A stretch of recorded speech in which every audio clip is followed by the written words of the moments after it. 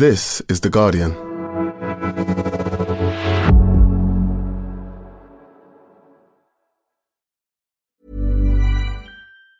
Gegenseitiger Respekt ist die Basis für ein gutes Gespräch. Im Netz ist das alles andere als selbstverständlich.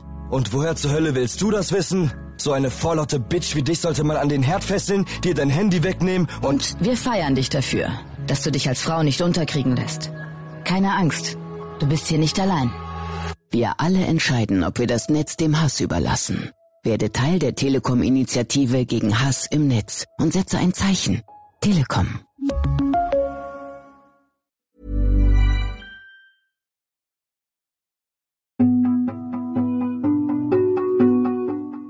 This week, the first ever African Climate Summit has been taking place in Kenya. Good morning and welcome to Nairobi.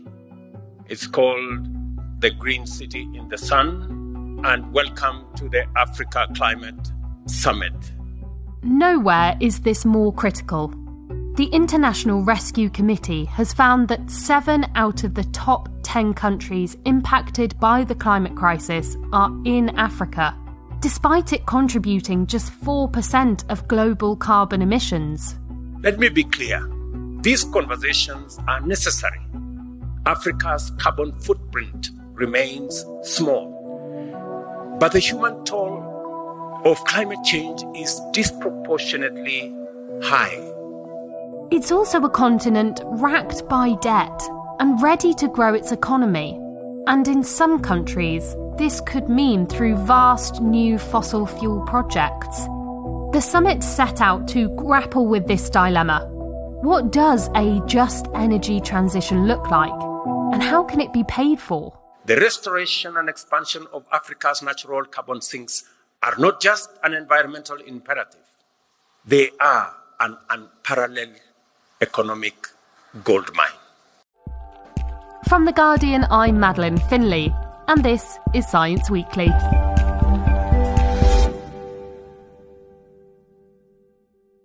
Caroline Kimeu, you're The Guardian's East Africa Global Development Correspondent, and you're based in Nairobi, where the first African Climate Summit, which has been organised by the African Union and is being hosted by the Kenyan government, is taking place. And you've been attending this summit. So tell me a bit about it. What's its purpose?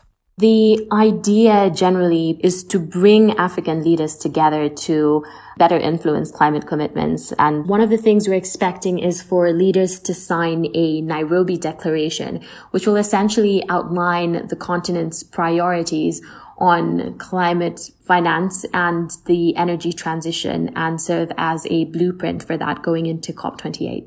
So it does sound like there's lots of big issues to be discussed at the summit, but paint me a picture of the summit itself. What's it like being there? There's an energy of real discussion, many different panels taking place. We have ultimately around 30,000 delegates from across the continent, as well as prominent global leaders as well. So we have 25 African heads of state, US climate envoy John Kerry, the UN Secretary General Antonio Guterres, as well as the COP28 President-designate Sultan Al-Jaber. There has been some controversy around attendance as well. You spoke to Hadi Yakubu from Africa Rising, a solidarity movement, and he's also the convener of the so-called Real Africa Summit. So what is that, and what are his and other activists' concerns? Well, the sense around this summit is that, among campaigners at least, is that the West has had disproportionate representation at the summit. Climate groups and campaigners were quick to point out that a majority of the side panels were given to Global North organizations, despite several African organizations applying and having their applications denied. And I also spoke yesterday to the Ugandan climate campaigner Vanessa Nakate, who also said that the campaigners were ultimately closed out of decision-making spaces. And if someone of her profile, she's one of the more prominent figures in the campaigner space, was echoing those sentiments, I do think that there is a sense that the climate groups and campaigners were sidelined from the discussions during the summit. What people really want is, the just transition and also, African solutions by African people. And we know that today, like, there have been heads of states speaking, but I've heard from a number of my friends and fellow activists that it has been incredibly inaccessible to get in those spaces. And that's the challenge we find with these summits, that it's very easy, to allow us to be in these side events, but in the rooms where, actual decisions or speeches are being given, it's kind of hard to get there. And I think that's one of the things that really need to be addressed, that young people are not fully involved. Then with the Real Africa Summit, that's what they're calling themselves, which is convened by Hardy Yakubu, who you'd mentioned from Africa Rising, said that they were dissatisfied with the direction of the summit in terms of feeling that it had been hijacked by Western interests when it comes to McKinsey, the US consulting company, being so center to the designing of the agenda of the summit, which was seen both as like a snub to African expertise. But then also there was the sense too that McKinsey does have a number of fossil fuel company clients, and it was also involved in the design of the African Carbon Markets Initiative, which the campaigners are strongly opposed to.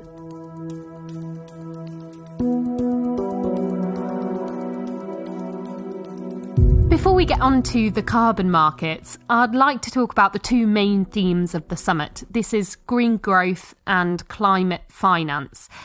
Starting with green growth, what's been on the agenda there? So the sense is strong that as the world grapples with climate change and as we are falling behind on climate goals, then there's a need to skip past the high carbon pathways that, industrialized countries have taken so far. The number of countries who have oil and gas reserves and that kind of thing are just over a dozen. So the majority would have interest in pursuing renewable energy track. But for those countries which may want to exploit their resources, there is still a sense that the transition would ultimately be inevitable at some point, and there would be no sense in them opposing some kind of investment or additional capital in that.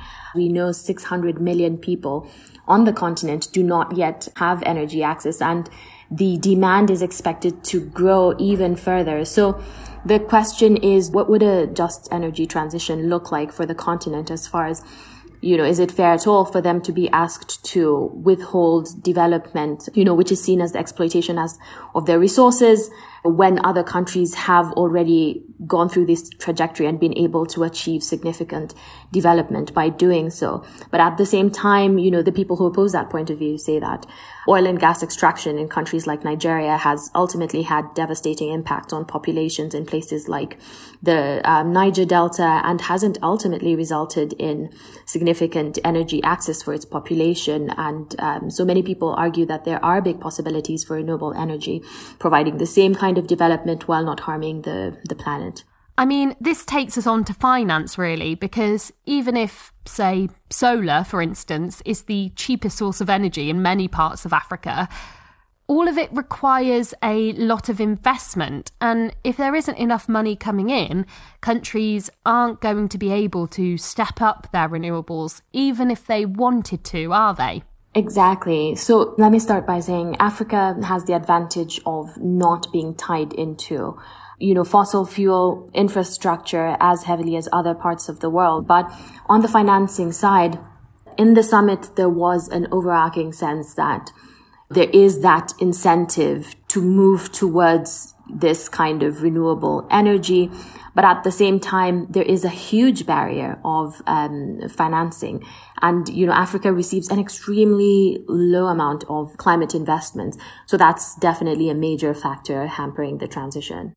On this second theme of climate financing, at previous summits, namely COPs, big figures have been promised from wealthy countries for adaptation as well as loss and damage. But that funding hasn't been forthcoming, has it? So what's being talked about here? The promised funding that has not been materializing. It's taken an interesting framing, this summit. The Kenyan president, William Ruto, has been, very vocal about the fact that he would like the summit to be an opportunity for a reframing and for Africa no longer to merely be seen as a victim of climate change, but be central to providing solutions as to the way forward and how the climate crisis can be dealt with a view to what's beneficial for the continent. An opportunity-oriented focus on climate action is the engine for propelling Africa into a realm of stability and prosperity. The way we frame these discussions matters. I invite all of us to adopt opportunity lens as we navigate these complex dialogues. For a very long time, we have looked at this as a problem. It is time we flipped and looked at it from the other side. There are opportunities, immense opportunities as well. Ruto is a business mogul in some sense, and he has taken a very business-minded approach to climate issues, especially on the financing side, shifting the focus away from the non-forthcoming funding from Western countries to looking at how issues like adaptation can be framed in terms of bankable investments. How can there be more funding from multilateral banks? Someone actually said to me during the summit itself, it sounded more like a financial summit than a climate summit. Ultimately, it comes down to the fact that researchers and adaptation groups have said that the funding needs to increase by nearly 10 times by 2035, or that the continent would risk losing trillions of dollars in economic benefits by then. And one way that countries are hoping to bring in private financing is through these carbon markets that we've been mentioning. So this is the setup and sale of carbon credits, where when you emit carbon, you can buy a credit to quote unquote offset that carbon. And that might be through projects which are drawing down carbon, like tree planting, or it might be by ensuring that no more carbon is emitted in certain places, say by protecting a forest. And there are so many interesting facets and discussions around these markets. So first, the pro side. Why are some governments in favour? Ultimately, African leaders see this as one pathway into getting more climate financing. And we've seen countries like Gabon, which received a huge payout in 2019 for reducing emissions. And, it's one of the densely forested African countries. In the end, what I'm hearing and what I heard from the government officials that I spoke with, Kenyan government officials, that is that Africa has these resources that they feel have not been accounted for and could be monetized, for a lack of a better word. I was having a conversation yesterday about a banker of one of the big multinational banks, and he was telling me about Africa's GDP. And GDP is about assets. It's about what you have. We have the carbon sinks that serves the world, cleans our environment, acts as sequestration of carbon that is produced by others. But we get nothing for it. It's not anywhere in our balance sheet. The day we put our whole assets in our balance sheet, you will know that we are a very wealthy continent. So in some sense, Africa is saying we've got all these valuable resources when it comes to drawing down carbon. Let's make the most of those. But there have also been some strong voices calling out these carbon credit markets, and not least by some of our colleagues here at The Guardian. So talk me through the issues and the kind of opposition against this. There's a huge opposition to the fact of Africa positioning itself to offer what people are calling imaginary commodity. Mohamed Addo, the director of the climate think tank PowerShift Africa, who I spoke with, said that essentially the winners of this would be fossil fuel companies who could just continue to burn without taking responsibility at the end of the day for scaling down emissions when the world is facing the climate crisis. There has been evidence that the projects don't offset the carbon they promise to. We've had instances in Kenya where certain projects have been brought under scrutiny for exploitation of communities, where the carbon market projects are taking place. There's the question of, does this money even reach who it should? And then, ultimately there is a sense that winners of this whole thing are not only the Western companies and countries that continue to emit carbon, but then there's also the financial brokers in between who are making significant money off of this. And when it comes to the pricing of the carbon credits anyway in the voluntary market, which is currently quite low in value, would that be able to deliver the kind of climate finance that African countries are imagining? But the sense is that there is a strong opposition to Africa's involvement in the carbon markets, and the sense that in some ways it's a neo-colonial way to approach the climate crisis.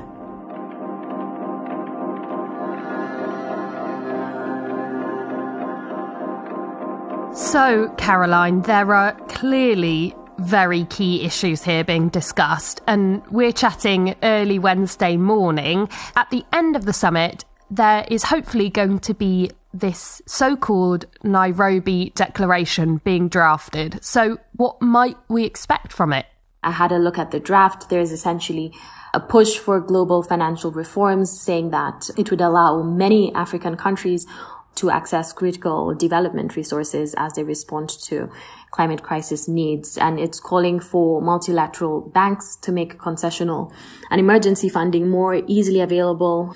Also to de-risk private investment in renewable energy, because the sense is that part of the difficulty attracting investment has been a sense that it is risky for companies or individuals to make these investments on the continent. At the same time, one key issue that's going to come up is the debt management for African countries, which is a huge issue. We're finding African countries who are choosing between key priorities. You're talking about education and health and climate action. There is a huge debt crisis going on. So part of the calls in the Nairobi Declaration would be debt pauses or longer repayment periods in new agreements and that kind of thing.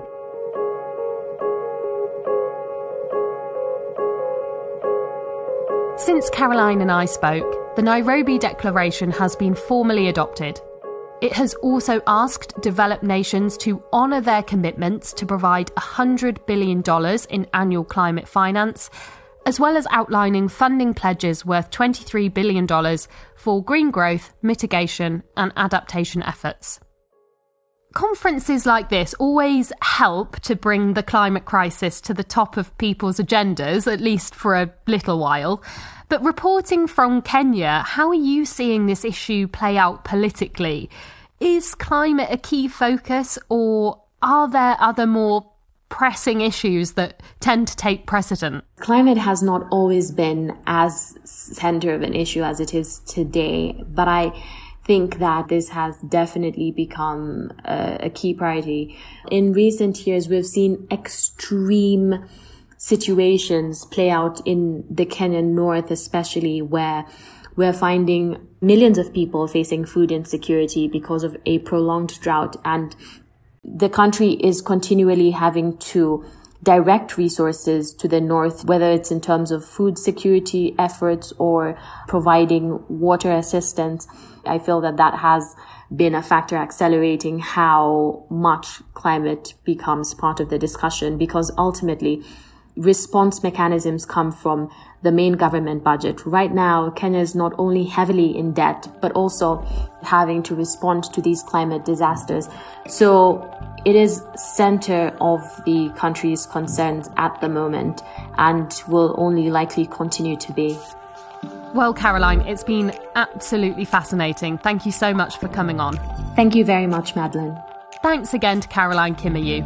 You can find all of her reporting on theguardian.com. And that's it for today.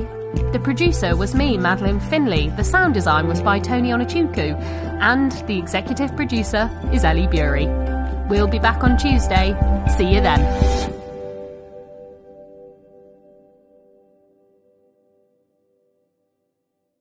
This is The Guardian.